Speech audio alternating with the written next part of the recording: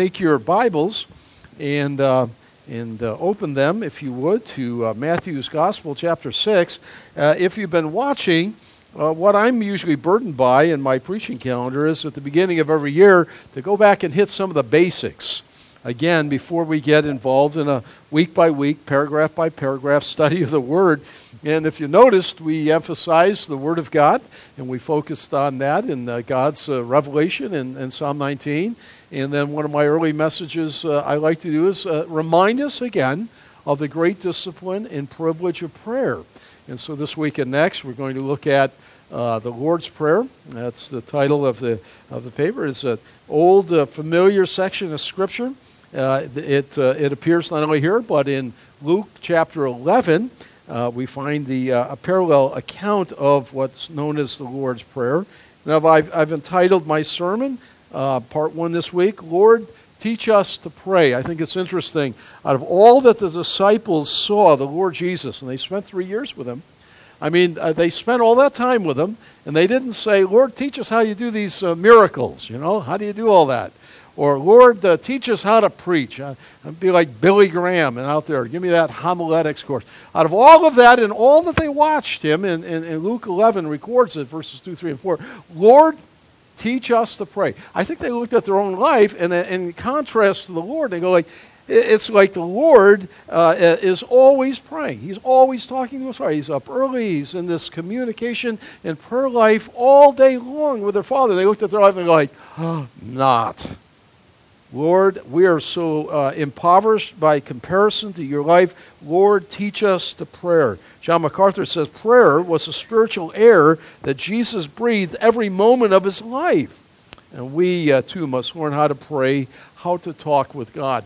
I look back at my own life, and I think about my years through college and then after, and some of that. And I look back and I go the Lord has really grown me in this thing called a prayer life and a ministry of all day long, but then concentrated times and disciplining myself to get up earlier and to deny myself and maybe get to bed a little bit earlier. And God has revealed and taught me so much of himself. It's almost the highlight of my day. And so I just yearn for that, for you and for your life. And if you're dead on and you're not in, I pray that you feel utterly convicted and say, Lord, I've not been where I should be in my prayer life. You look to talk to me, and I'm just filling my life up with all this other stuff. But I say first things first, and this is first.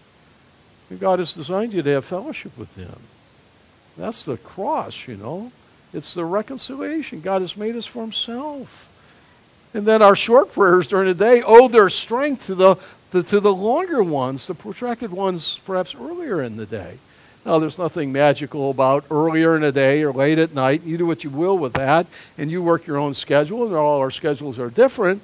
But there must be a period of time when it's other than just, when I'm driving. I've seen the way some of you drive. You ought to pray when you drive like that. But that ought not be, I have a rigorous prayer life. It's when I'm driving. Well, okay, but there ought to be, you go in, like Jesus said, shut the door, get down on your knees, and your Father in heaven who sees you pray in secret hears and rewards that.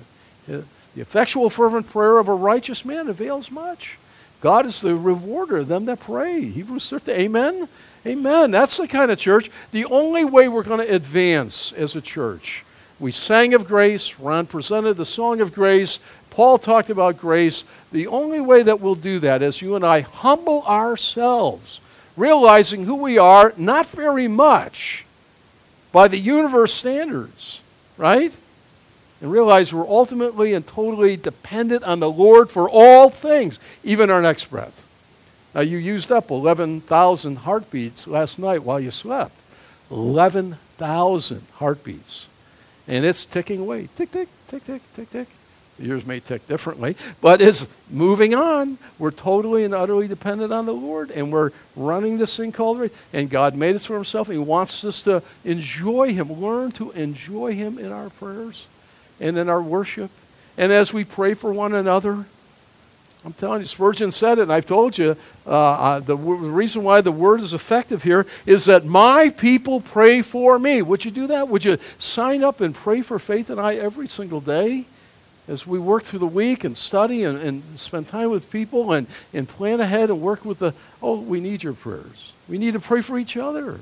And these things that are mentioned, I hope you have a prayer list, you write them down. I'm up here writing all these new ones, writing Shirley's sisters down, and Larry, I didn't know these, I'm adding these to my list. And pray for one another. It'll tender your heart. It'll make it a loving church. Churches that pray for each other love each other. Look, we all got warts, and we're all sort of born in the objective case. It's only the grace of God as we pray for each other that knits our hearts together. Anyway, I wouldn't want you all to be like me. How boring that would be. You know, we need some variety. Have you ever noticed that? And you are the variety. And that's the way, and it's wonderful, really. That's the kind of church I want to have. So our emphasis this morning and next week will be, Lord, teach us to pray. Let me introduce the thing. One of the things that still blows my mind is our ability to talk on a wireless phone to speak to someone halfway around the world. I mean, okay, some of you are younger, you go like, well, what's new with that? But some of us grew up watching Saturday morning, the Jetsons. How many remember the Jetsons? Okay, we're still lost in that. We're like, he's making, and I go like, wow. I mean, still, just to be able to, when I left for college, my mother would give me quarters, and that doesn't even mean anything. My kids don't even know what that means. But if I have a problem, to find a public phone and use the quarters to call home. You couldn't. And now we blast on the highway at incredible speeds on our wireless. And we could be calling China, you know? Just blows my mind that. We're that transitional generation, we're just utterly amazed. Well, such a thing in my sanctified imagination, if you will, helps me a little bit to understand how it is that God can hear our prayers. It's amazing. I've stood on the Persian Gulf and called home. And a wireless. And don't you love Psalm 94:9? I can't go any further without saying, does not he who implanteth the ear, did you know your ear was implanted? Yeah, you got two of them. That's instructive. One mouth, two ears, my father said. He does not, it's rhetorical, does not he who implanteth the ear hear? Does not he who formed the eye see? The answer is so obvious, it's rhetorical. Of course. God is the one who made the concept of hearing. Those are two of the five senses. And if we didn't have the other three, we'd bump into each other and wouldn't even know we hit each other. Right? God made the sense of hearing. And the ears, aren't they marvelous? Notice they don't funnel backwards. What an evolutionary event that is.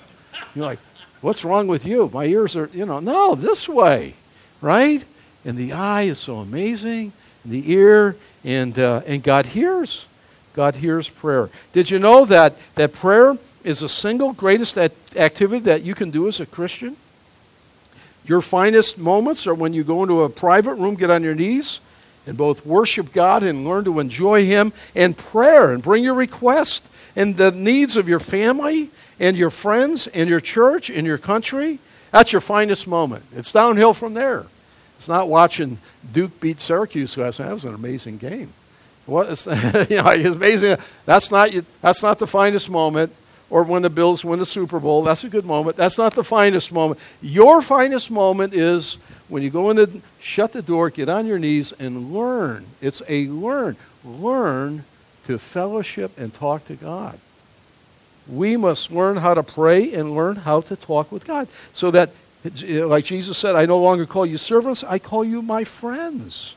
The friendship of God is made. Yet we're so negligent, aren't we? We tend to be. We're busy. Americans, busy. Oh, that's good. Great. No, it isn't. Not always.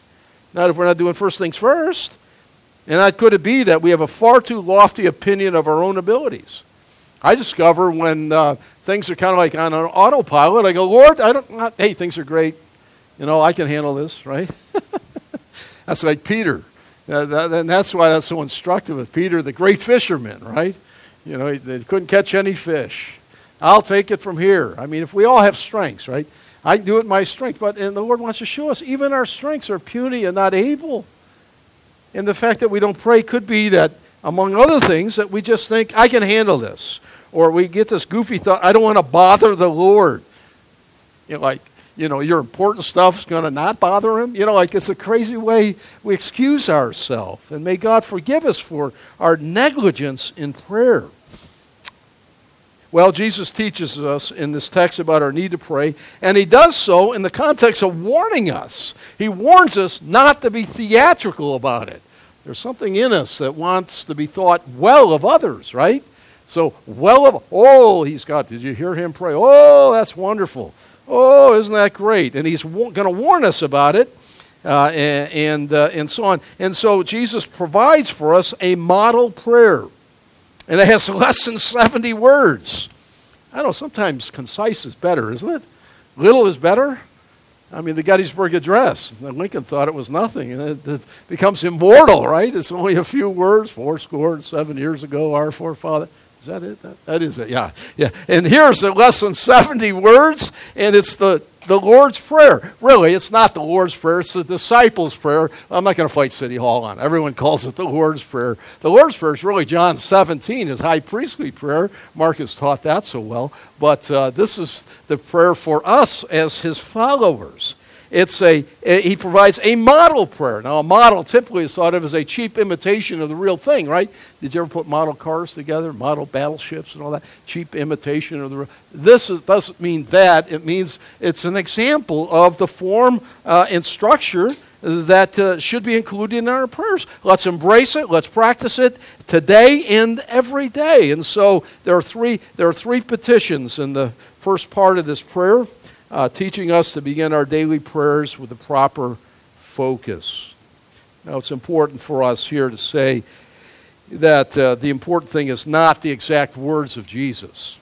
Okay, there are a lot of times the songs that are sung. A lot of churches will recite this, the Lord's Prayer. They'll do it after the offering. They'll do it at a part of it in the liturgy of the church, and they do it all the time. It's like it becomes mindless. Our Father who art in heaven, hallowed be thy name, thy kingdom. Blah, blah, blah. You sit down and say, what'd you just do? Well, I really don't know. We do it every week. There's something about our makeup that we do something every week. We become very dull to it. It's not a magic formula, up the middle, around the end, and punt. No, it's not a formula. Like, in Jesus' name, whatever I said, that somehow is the one. No, it's not that.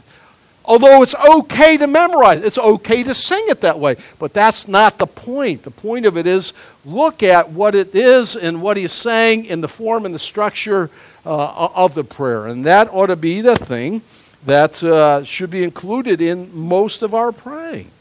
That's the important thing. Following the same structure, the themes in our own prayer life. And so it really calls us to always begin our prayers looking up. That's what he does, looking up. He begins looking up before he gets to give us today our daily bread. Have you noticed that? He's going to make three petitions. We're going to look at those three today first. Next, we'll look at the horizontal, but he began looking up. And isn't that the right perspective always? Looking up to the Lord, not coming rushing in with a list of gimme, gimme, gimme, gimme, gimme, gimme, like we're 3 years old. You know, I want this for, I want that for, list of the gimmies. No, stop that. Except for one exception, okay? Unless you're in a life and death situation. Then you can say, Lord, help! Okay? Without going, Our Father who art in heaven. No, we have the example of Peter when he was sinking, right? Walking on the water, started going down. He didn't go like, Our Father who art in heaven, help. No, it was a dire situation. Help! You can do that then. But as a normal course, the Lord is teaching us, begin by looking up and enjoy the presence and the glory and the wonder of our Father who is in heaven. And that's what we do. And so Jesus calls us to be utterly genuine in our prayers to God. We are to pray not like those who do it for show. In our text, we'll read that, not for show. Now, some of you are golfers and you know that expression, you drive for show, right? Drive for show. Wow, look at that drive. And you putt for dough. How many of you have heard of that? You putt for, okay, good. But not in your prayer life. Not in your prayer life. You don't pray for show. That's what he's saying. Now we better read the text before I get too far. Look at Matthew chapter 6. Now let's pick it up at verse 5. Look at the warning first. And when you pray, underline when. Would you do that? Underline when. Point it. Jesus assumes we're going to pray. When you pray, you must not be like the hypocrites, the actors. They love to stand and pray in the synagogues and at the street corners Here's their motive, that they may be seen by others.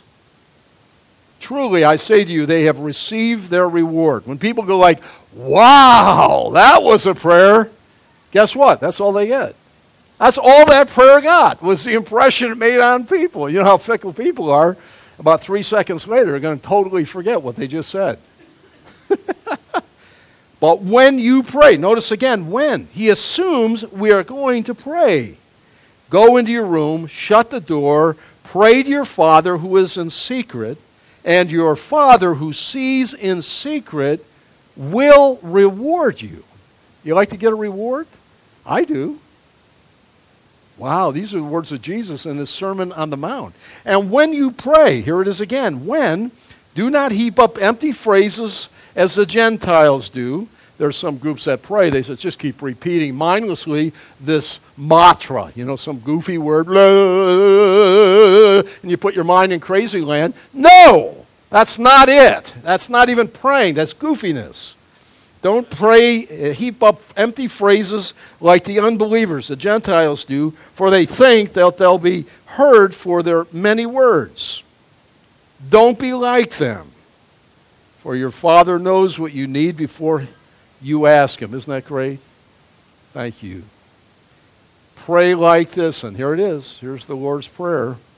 And the first word in the Greek is pater, but we say, Our Father in heaven, hallowed be your name. Your kingdom come, your will be done on earth as it is in the heavens. Give us today, this day, our daily bread. Forgive us of our debts as we also have forgiven our debtors. And lead us not into temptation, but deliver us from evil. For if you forgive others their trespasses, your heavenly Father will also forgive you. But if you do not forgive others their trespasses, neither will your Father forgive your trespasses. We're going to look at the first three. There are a total of 6 imperatives or petitions here today, this morning. And our first 3 are ones that cause us to look up. And it's just like a father talking to his children, or children talking to his father, or a daughter talking to her father, in that kind of verbiage. It's not flowery, it's not just transparent, open heart. Lord, I heard at this. Lord, I wonder about this. Lord, I don't know. And just totally bearing our hearts in honest, genuine conversation with the Lord alone, pouring out our hearts. That's what he's calling for. Well, the first petition we find here in verse 9, we are to ask our Father to cause all creation to honor him. That is, that he might be the preeminent one of all. Hallowed be your name. Jesus opens his prayer with his Father as the focus. And God in his kingdom must always take priority over your needs and mine. Never begin focusing on yourself unless it's a dire emergency. I was going down to 380 one time. I think it was in the Poconos. They changed the route number on it from Scranton down to Philly. And the snow came up, and I started doing 360s in my car. And I go, Lord, help. And I just screamed out because all of a sudden I lost it on black ice. And I said, Lord, help me, because I stopped. When it stopped, I was looking right outside at the pole. I go like, it never touched my car. Like, thank you, Lord. Thank you. That was an emergency, and that fits in that column, but that's not the normal course of our daily walking with the Lord. We must begin focusing on him. Our Father, B, means that this prayer is for those that are in God's family. Notice that, our Father. Father is a relational term. It's a family term. He's our Father. No Jew ever called God their Father. You see that they have a problem with that at points in the Gospels where Jesus said, my Father. He said it all the time, my Father, my Father, my Father. The only time he didn't was when he was on the cross hanging as our sin substitute. Then it was, oh God, my God. He stood in relationship to holy God as legal sin.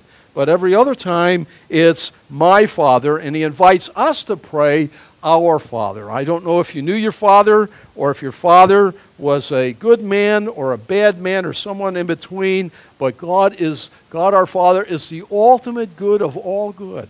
And we all have an ideal of that. We do. We do, because we go like, well, he was okay but not very good, or this or that. And why? We have this standard in our mind of what would be the ideal Father. He is that and more. He is more than wonderful, our Father. Jesus said that God so loved the world that he gave us his only begotten Son. Well, it's a family term. You know that many people did not have God as their Father. Once Jesus rebuked some, you remember that? And they were leaders in John 8:44, I have on your sheet. Jesus said, you're of your father, the devil. Imagine that. He said that was not very polite, was it? He said to the religious leaders who were leading the people to hell, you're of your father, the devil. Now, modern theology in the 60s, and it worked its way into the popular culture, our Father, blessed all, and all are God, all belong to God as Father. Listen, he is God to all, but he's not Father to all. He is Father to only those who have bowed the knee to Jesus. Have you done that? If you've done that, he is your Father. And there are really actually only two families in all the earth. I know Paul took joy in that a cousin or someone got a gold medal, and we all do that, and isn't that great? But really, we're all part of the same earthly family, but there are really only two families. You got the Addams family. You ever see the movie Addams Family? Right? Some of you saw the series a million years ago. The Addams family. We're all in the Addams family. We're all born that way, and that's our problem. And we inherited not only life from him, but a human nature tainted with sin and born under judgment. And then you have those that are in God's family, that have been born again. You know that little expression, if you've been born once, you die twice, but if you've been born twice, you die once. You ever hear that? That's a good little one. That's a catcher. It's great for talking to your friends. And hey, did you ever hear that my pastor said, if you're born twice, you die once. If you die twice, you're born twice. They'll go, what? Are you all right? What does that mean? It's it's a little bit of a fun little thing, but it really reflects the Scriptures. If you've been born twice, it means you've been born as part of Adam's family, but you've been born from above. God has saved you. And therefore you'll die, unless Jesus comes back in our life, you'll die, but it won't be the second death. The second death is cast forever in the lake and fire forever and ever. And you don't want to be a part of that. And they say that to people. You don't want to be a part of it. You want to be born twice, die once. Or if you're born once, you'll die twice. So much fun, let's do it again. You don't want that. You don't want it. It's a good way to think, and so on. So Jesus tells us that our first petition should express our deepest yearning and desire that God the Father would be honored by all people everywhere. Hallowed comes from the word holy. And holy means altogether different, unique, distinct, one of a kind, the wholly other. And this is the desire that all would highly esteem God our Father and not curse his name. Sometimes it's sickening when you hear God's name being cursed. You know, I mean, in some years when I was more brass, maybe at work, I'd be working on a work crew and a guy would curse God's name. And I'd say, what's your mother's name? Well, why do you want to know that? I said, you want me just to rattle off a bunch of curse about your mother? You know, like, well, what do you mean? My mother? You know, you'd say something about my mother, I'll beat you up, you know. Well, you're just talking about God Almighty, and I love him dearly, and you just cursed his name up and down like a drunken sailor. You're like, oh.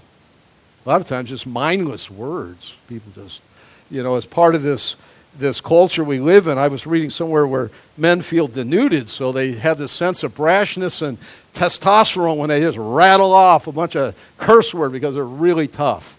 But they're not really. They just sound tough, and it's just really denuded. And they speak mindless words. And this is a desire that God, the Father, would have the preeminence, he would be esteemed.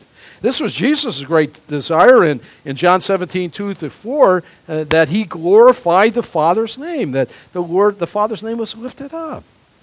Now, there are many unholy and even perverted ideas that float around about God our Father, and often, as I mentioned, His wonderful name is cursed. How terrible is our problem, that our sin problem is so bad that we should speak such evil of God, our Creator, and God who has provided redemption, that we would speak in such filthy, horrible ways. There's a sense whenever we say God's name, we ought to, like Exodus 3 and 4, we ought to remove our shoes. Take off your shoes. Because the names of God, the Bible shows so many names for God that God reveals Himself to us through His names. Names mean character. It means who He is. And you can do a study on that. It's a rich study on that. And the Jews in the ancient days, there was a period of time when they were writing Scripture and they didn't have copy machines and all that. They had to write it by hand. The scribes, they come to the name of God, the personal name. They would never say the name. They didn't even know how it was pronounced, really. And there's a time where the scribe would stop before he came to the name of the Lord, Yahweh, we'd say. And he would go get a ceremonial bath, come back, imagine this, write the name of God, go back and get a ceremonial bath, and go back and continue to write the line of Scripture. We don't have a sense of awe and wonder in the preeminence of God in His name like perhaps we should. He's certainly not the man upstairs. I hate that. The man upstairs? Please. It drives me crazy. I mean, just a few of the names for God. God reveals that He's self-revealing. He reveals His nature. He reveals His character. A few examples, and you know a number of these. Elohim, that's Genesis 1. That's God's name in creation. He's the mighty one, the one with a huge biceps, an omnipotent God. Almighty. How about Elyon, another God Most High? Do we honor Him as ruler of heaven and earth? We do. We do not. When we doubt His sovereignty, we don't. He's God Most High. And we go, Lord, I don't know what you're doing, and I don't like, or we doubt His sovereignty. We do honor Him when we acknowledge that He is the one that does all things well. We sang that. Ron had us sing that today. Like, blessed be the name of the Lord. He gives and takes away. We're singing the words of Job, who lost nearly everything. And then God gave it back to him.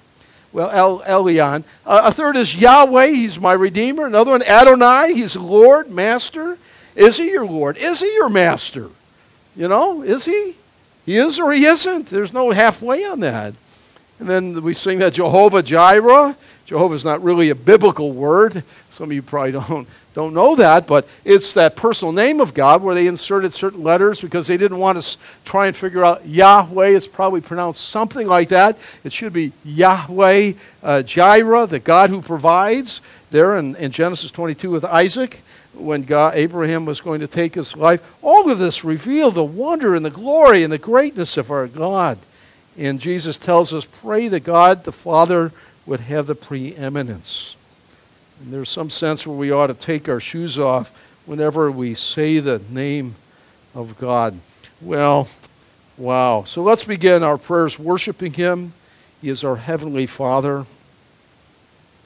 In all things that He would have the preeminence and it would be universal. Someday, this blows my mind when thinking about it, someday everyone on the whole earth will know, love, and enjoy God forever. Is that hard to imagine? That's so hard to imagine in this whole place of rebellion that we live, that there's going to come a day where everyone, your neighbors and everyone you know, will love the Lord and worship Him and serve Him. And there'll be no need for evangelism. No, you don't have to pray for loved ones that they get saved. And that day, we wouldn't have to pray for those that are sick, that God would give healing grace and comfort. Or any of that. Isn't that great? Won't even need money. How about that? Are you for that? Amen. You say, I don't use it anyways. I use credit cards. Won't even need credit cards. What a day that will be. A day in which the whole earth will love and know and worship and serve. Even so, come quickly. Oh, I can't wait. Well, pray for that the Lord would be preeminent. Second petition, Roman number 2, we are to ask that God's rule, His governance would finally come to rebellious earth. Your kingdom come was the imperative. God is sovereign and does rule the universe. And he has for eternity, but it is allowed for a short time. Let me back up, a short time. I don't know, you look at the chronology of the Bible, and it appears that there might be 6,000 or 8,000 years of human history. You know, Bishop Ussher was a brilliant Oxford scholar. I have his works. You know, he's made fun of, oh, that goofy guy was more brilliant. He had more brains than the tip of his, than all of us probably together. And, it's 6,006. Yeah, it's so funny, the Bible. And no, he's brilliant. He traced the genealogies back and so on. I don't know if he's right, just plus or minus a little bit, and you're talking about that. Now think of eternity past. Just put an arrow and goes all the way back without beginning. Okay, then at a certain point God creates, and it's maybe 6, 8, 10,000 years, maybe. I mean, what is that? From eternity past to eternity future. I mean, when we talk about, and this vastness of it all, it's enormous. It's so enormous. God is great and we're not. And for this little speck of time, God is revealing to the creation that he's a God of love, grace, mercy. Oh, the depths of the love of God, the wisdom of God. He's revealing through this little speck, a period of time called human history on earth. And it's here and it's going to be over soon, as we understand the scriptures. But here in all the universe is the only place of rebellion in all the universe. Right here, and it lodges in the hearts of men and women made in his image. That's it. I know there are fallen angels. Some are being tartarized. It's a participle. They're the lowest realms of Hades. They're held there. Others are free to roam with Satan, but they're doomed. But that's it. And as soon as it's going to be over, and it's going to be eternity future with the new heavens and the new earth and all of that, and only at this period of time on this on this little planet, rebellion in the hearts and lives of men and women. God is sovereign, he rules the universe, and he is allowed for a very short time. And for his purposes, this rebellion to exist on earth, he could just take the word and just wipe us all out. I mean, it's not even close. God's human free will, what is that? What is that compared to Almighty Sovereign God? You ever sit I used to do that as a boy with a magnifying glass. You ever kill ants on a back up? There's one. That one. And you know, that ant's got free will. I'm going left, I'm going right. No, you're not. Yeah. Now that's too big of a comparison. I mean, God's comparison is so, you get the point. Wow. And one day, the full manifestation of his kingdom will be seen. It'll be a reality on earth. There's a spiritual kingdom now. It will be utterly the kingdom visibly seen. It is the culmination of world history, a real kingdom on earth. And you won't vote. So I'm a Democrat. I don't care what you are. I'm a Republican. I'm an independent. I'm a libertarian. I don't care. It's a kingdom. The Lord isn't going to say, well, I'm going to vote. No, don't worry about that. Too bad. Bev won't have a job then. It's the king. And it's going to be a kingdom. And I can't wait. Man, oh man. Today, it's a real kingdom on earth. And every mother who hushes her child to sleep has stamped within her heart and mind, and every little children's little nursery rhyme or story usually ends in the same way. Now, it will be okay. Or they lived happily ever after. There is within our heart a desire for one day for it all to be corrected and all to be made right. This anticipation that one day it will end well. You know, most Americans hate films that end bad. Have you ever stood and booed? You know, like when the good guys get wiped out and the evil ones go on, you're like, I want a refund. Where do I go for a refund? Do you know that some cultures love that? The Japanese love it that way when the good guys get just wiped out and the mafia just continues. Not us. I mean, we're like, no, we want it to end. Well, that is the kingdom anticipation, I think, that's stamped on our hearts and lives as we long and wait for the groaning of creation to finally be over. Today, most people don't hallow his name, and the reason is sin is our problem. Sin is the reason people not humble themselves before God. The essence of sin is rebellion. Look, I'm going to be king. You're not king, I'm king. That's it. People say, well, what's sin? You want to be king. You want to be your own God and own Lord and do what you want, measure everything by your own. That's the problem. The reality is, according to Ephesians 2, there's another kingdom present. Ephesians chapter 2, look, keep your finger on Matthew, but look at Ephesians 2. Remind you of this very familiar passage. We live in a world that is in conflict. There's another kingdom present that opposes the Lord Jesus Christ, though it's already doomed. But and Paul reminds these believers that they were once citizens of that dark kingdom. And you were dead in trespasses and sin, Ephesians 2:1, in which you once walked, following the course of this world, following the prince of the power of the air, that's Satan, the spirit that is now at work in the sons of disobedience, among whom we all, he jumps down and includes himself, Paul does, we all once lived in the passions of our flesh, carrying out the desires of the body and in the mind, and were by nature children of wrath. We were born that way, like the rest of mankind. But God, that's one of the great buts in the Bible. But God, who is rich in mercy. Oh, I love that. That's the gospel right there. Well, by some scholars' admission, there have been 21 great world civilizations in world history, and all of them are gone. Every one of them. Every one of them. And some of you have studied ancient history, and you know the great Egyptians, and some of you study the Babylonians, and some of the Greeks, Alexander the Great, and some of you know the Mekong Delta and the Orient and all of that, and some of you the Romans, and some of the Great Britain, the sun never sets on the British Empire, and they're all gone. They're all gone. They're all gone. Proverbs 14:34 is instructive. Righteousness exalts a nation, but sin is a reproach to any people. This is God's unchangeable principle for humanity and countries and nations and families. Families are simply that which make up nations. And I say, America, be warned on this. America, be warned.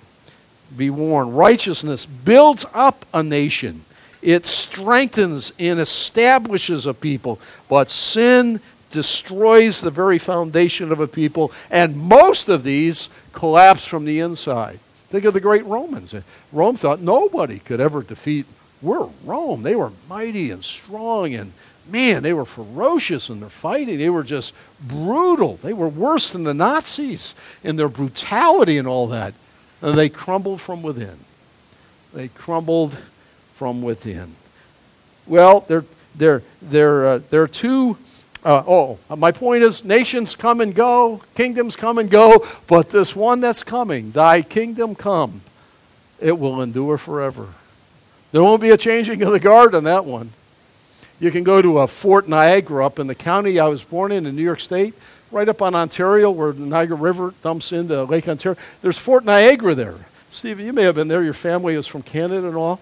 And they'll do the colors, the changing of the colors. And they'll show that the French controlled the fort, and then the British controlled the fort, and then the Americans controlled the fort. And it's kind of fun to watch that. And the French, they came and they went. The British, they came and went. Now the American flag is flying. There's coming a day when the flag of our Lord Jesus will fly, and it'll never be taken down. Never. The kingdom, thy kingdom come. Well, there are two ways in which this petition is answered. Two ways. So it's not like Daniel 5. Many, many take you farce, and you've been weighed in the balances and found wanting, and your kingdom is removed there in Babylon. Well, the first is it's a prayer for evangelism. You probably never thought of that. Your kingdom come is a prayer for evangelism. That men and women, boys and girls that you know and love, that you intentionally develop friendships with, that Christ would rule in their hearts, because it's a matter of being salt and light. And if there's more salt and light, 8 or 10 or 12% of a population can permeate neighborhoods and schools and places of work and all of that, and there's a preserving element to that. Thy kingdom come. And not only that the church, when the last person that God is calling and electing into his salvation is saved, the Lord's will come, and we will be snatched up together, so shall we ever be with the Lord. So it's a prayer for, really, as you and I do the work of sharing the gospel, and God calls out a people, it's the coming of the kingdom of the Lord Jesus Christ. And that's what second is. Ultimately, finally, it'll be fulfilled when Jesus returns to earth and rules as king for the final 1,000 years of world history. And then forevermore in the new heavens and the new earth. No more curses. No more curse, no more tears, no more death, no more obituaries, no more sickness. Hey, ho, I'm ready for that. That's what I want. No more. No more. Yep. I talked to Mom last night on the phone, see how she was doing. How you doing, Mom? She said, I'm doing pretty good. And she said, I've been listening to Dave Jeremiah preach on heaven. I just love it. He's been preaching on the radio on heaven. It's a great series. I've caught a little bit of it. She goes, I can't wait to go to heaven. But, I love you and I would miss you. It's just a funny thing, she said, that, we want to depart and be with the Lord and all that. But so we say, okay, Lord, even so, come and take me home. But wait, before I do, I have to take my aspirin. she talked about a pastor she heard one time say, Lord, I'm ready, take me anytime. Wait a minute, I got to go to the drugstore and get my medicine. Isn't that funny, the way we live to hear and yet we look forward to, and we go like, people need me here, I want to be here, I don't want to, and it's just, that, and someday that will, no more drugstores. I'm for that. Oh man, won't that be great? And Revelation 21 shows that kingdom is glorious, and it's that future fulfillment of David's son Jesus from 2 Samuel 7. All of that. I mean, why did Jesus have to be born in the city of David? I mean, if your ears are listening at Christmas time, you go, what does that mean? That was the prophecy 1,000 years ahead of time, that the Redeemer would come, would be a son of David, who would be the king of this eternal kingdom that would go on forever and ever, and that's the Lord Jesus. So Jesus said, pray that God's rule, His governance would come to this rebellious earth. Number 3 and last, before we're done, and this is shorter, we are to ask in verse 10 that God's will be done by all people. Your will be done on earth as it is in the heavens. I'm reminded daily, we make choices. Is it going to be God's will or my will? You going to do what Terry wants to do or what the Lord wants to do? Do I surrender hour by hour, day by day? Lord, your will, not my will, but your will be done, as Jesus prayed. And in this, Satan's fall, recorded in Isaiah 14, brought about a second will into the universe. The 5 I wills of Satan, when he was cast out of heaven in God's sovereign plan, Lucifer was made as an angel, the highest angels, and he was puffed up with pride and was cast out of heaven and wreaked havoc on earth. He took a third of the angels with him. They're known as the demons and so on, fallen angels that fell with him. And we discover, wait a minute, there's another will going on this planet. This will of Satan and his followers opposes God, and all of that leads to the road of misery and death. Kind of like that Proverbs that says, the way of the sinner is hard. Isn't that true? The way of the sinner is hard. When we sin, life is hard, but we can just make it harder by going against God's wonderful will that He reveals in the only book He ever gave, the wonderful Scriptures. The way of the sinner is hard. And we discover in this world, we pray, thy will be done. There's another will kind of going. It's like a big battle, big fight going on here. And we discover that in Ephesians 6. Put on the whole armor of God. Why do you put on armor? There's a battle going on. The helmet of knowledge of salvation and the breastplate of righteousness and the belt of truth and the shield of faith to quench the fiery darts of the devil that he'll throw at you and me all the time. We see it in the garden there. Did God really say to Adam and Eve? Oh, God's lying. He doesn't want you to eat of that because He knows the days that you eat it, you'll be like God, knowing good and evil. And that's the attack that began. It's insidious and it's continued. And even though He's defeated at Calvary, it'll continue. And then one day it will be no more. It will be the Lord's will forever done. I have a hard time trying to even imagine how great that would be. For in the heavens, He tells us that God's will is always being done. Imagine that. At least in the third heavens. And everything in this huge creation is doing exactly what God designed it to do. Except in the hearts and lives of rebellious, sinful men and women and fallen angels, according to the Scriptures. Everything in heaven is doing exactly what it was designed to do. Now think about that for a moment. The sun is doing exactly what God designed it to do, and He holds it there. You think the moon's going to be rebellious tomorrow? I'm not going to show my face tomorrow. You think you're so smart, know the phases of the moon? I'm going to show you. No, and the planets, and the stars, and the animal creation too. Everything is designed to do exactly what God designed it to do and fulfills exactly what God wanted it to do moment by moment, day by day, except here are human beings, you and I, we strut around on this terra firma, right? And we go, in our hearts, we're just going to do what we're going to do, and I don't really care, and I'm God, and I'll set up other gods that, I sort of appease my heart and that please my sensuality, but are really not gods, we really are the worship of demons, and so, but one day that'll be over, when the will of God is performed by all human beings. And I remind you, Earth is the only point of rebellion in the entire universe. The Earth, this blue planet. And if you go to the nearest star and look back, you can't even see us. And all the rest is doing the will of God, except this little blue point called the Earth. It's amazing when you get the mega view in the picture here, the right perspective. The will of God is revealed only in one place. And I beseech you by the mercies of God that you present yourself as living sacrifice, holy and acceptable unto God. And stop being conformed to this world, but be ye renewed by be transformed, metamorphized by the renewing of your mind through the Scriptures. It reveals the word of our Lord. Well, not lessons, but so what? What is it? What difference should this make in your life and mine? What difference? Number one, Jesus expects you and I to have a prayer life and to pray every day. If you know Christ the Lord is your Savior, He yearns to spend time with you. That's an amazing thought. And if you're not setting apart time to pray, begin today. Say, Lord, forgive me for being negligent in this thing. Ask the Lord to help you. When you pray, Lord, say, Lord, teach me how to pray. Maybe you need to get a little prayer book, a little simple thing, and write down some specific prayer requests in the day. Maybe you need a journal, and maybe just write your thoughts and pray for them. And just notes that only you and the Lord would see.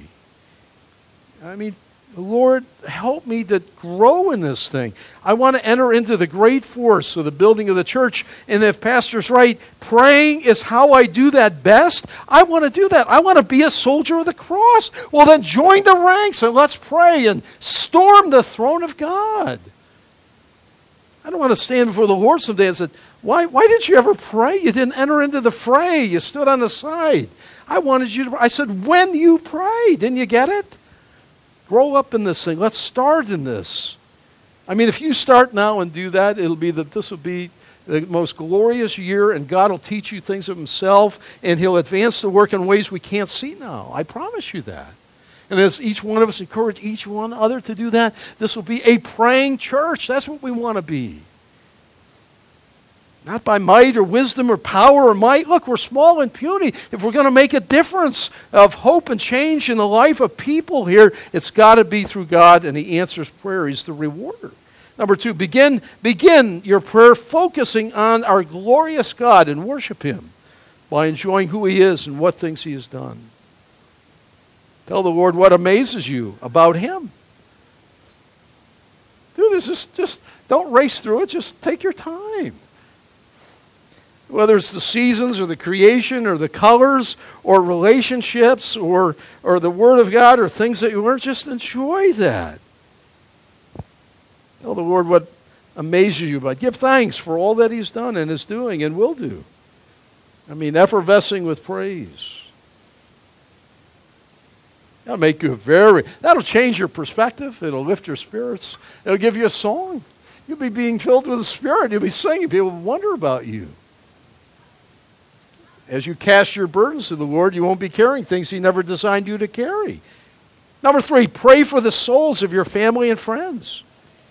Their person, their life, and that they would be saved from their sin and become a doer of God's will. Thy will be done. Perhaps you never thought that the Lord's Prayer was evangelistic. It sure is. As more and more people strive by God's grace to do His will be being done.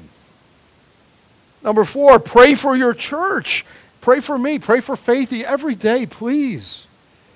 Satan comes at leadership harder than he does others. He does, and I desperately need your prayers for holiness, wisdom, godliness, discipline, and just direction. And Faithy needs it, our elders need it, our deacons need it, we all need it, every one of us. Pray that way in earnest about it. It's serious business. That the Word of God would that God would use His Word powerfully through our church to bring real hope and real change. Not this political mumble-jumble, real hope and real change through changed lives. As God moves us forward through the prayers of His people. Pray. Let's be a praying church. Let's pray for one another in earnest and seriousness. And you should be writing down prayer requests. You can't remember it. Our brains are so that's part of the problem. I'll pray for you, and I walk away and eat a hamburger, and the thought never enters my mind again. Not because I didn't plan on it. It's just our condition, and maybe that's just me. But if I scratch it down, then it goes somewhere else, and it goes in my body. Then I pray. So let's do that. Number 5, come today and join God's family. So you can say, Our Father, my Father who art in heaven. You do that by calling on the Lord to save you. God does not even hear with an ear to answer those who don't know Him. He hears, of course, but He doesn't hear to answer until you're born again. And Jesus is calling through the voice of this speaker now. She's saying, Come unto me, Jesus is saying. Come unto me, and I will save to the uttermost. Will you do that? You must be born again. Well, begin your prayers by first looking up. I want us to stand, and in your bulletin, Gene has ready for us the Lord's Prayer. I'd like to sing that a cappella. I debated whether we were going to sing this week or not, and then it kind of hit me, why don't we sing the Lord's Prayer? So it's a prayer that we're singing, and I think it's a wonderful way to close our study on Lord, teach us to pray. Now, hopefully I won't start it too low, but let's sing this to the Lord from our heart, shall we? Our Father, who art in heaven, hallowed be thy name. Thy kingdom come, thy will be done on earth as it is in heaven. Give us this day our daily bread, and forgive us our debts as we forgive our debtors. And lead us not into temptation, but deliver us from evil. For thine is the kingdom, and the power, and the glory forever.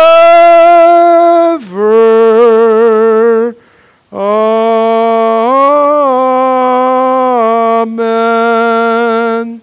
Father, dismiss us with your blessing, we pray. Lord, we pray that you'd work in our hearts and cause us to be salt and light as we now scatter into the mission field of our world. We love you so. Go with us and give us a song. In Jesus' name, amen. I'd like to ask the elders and deacons, we have a brief meeting with Gene and Bill in the back hallway after.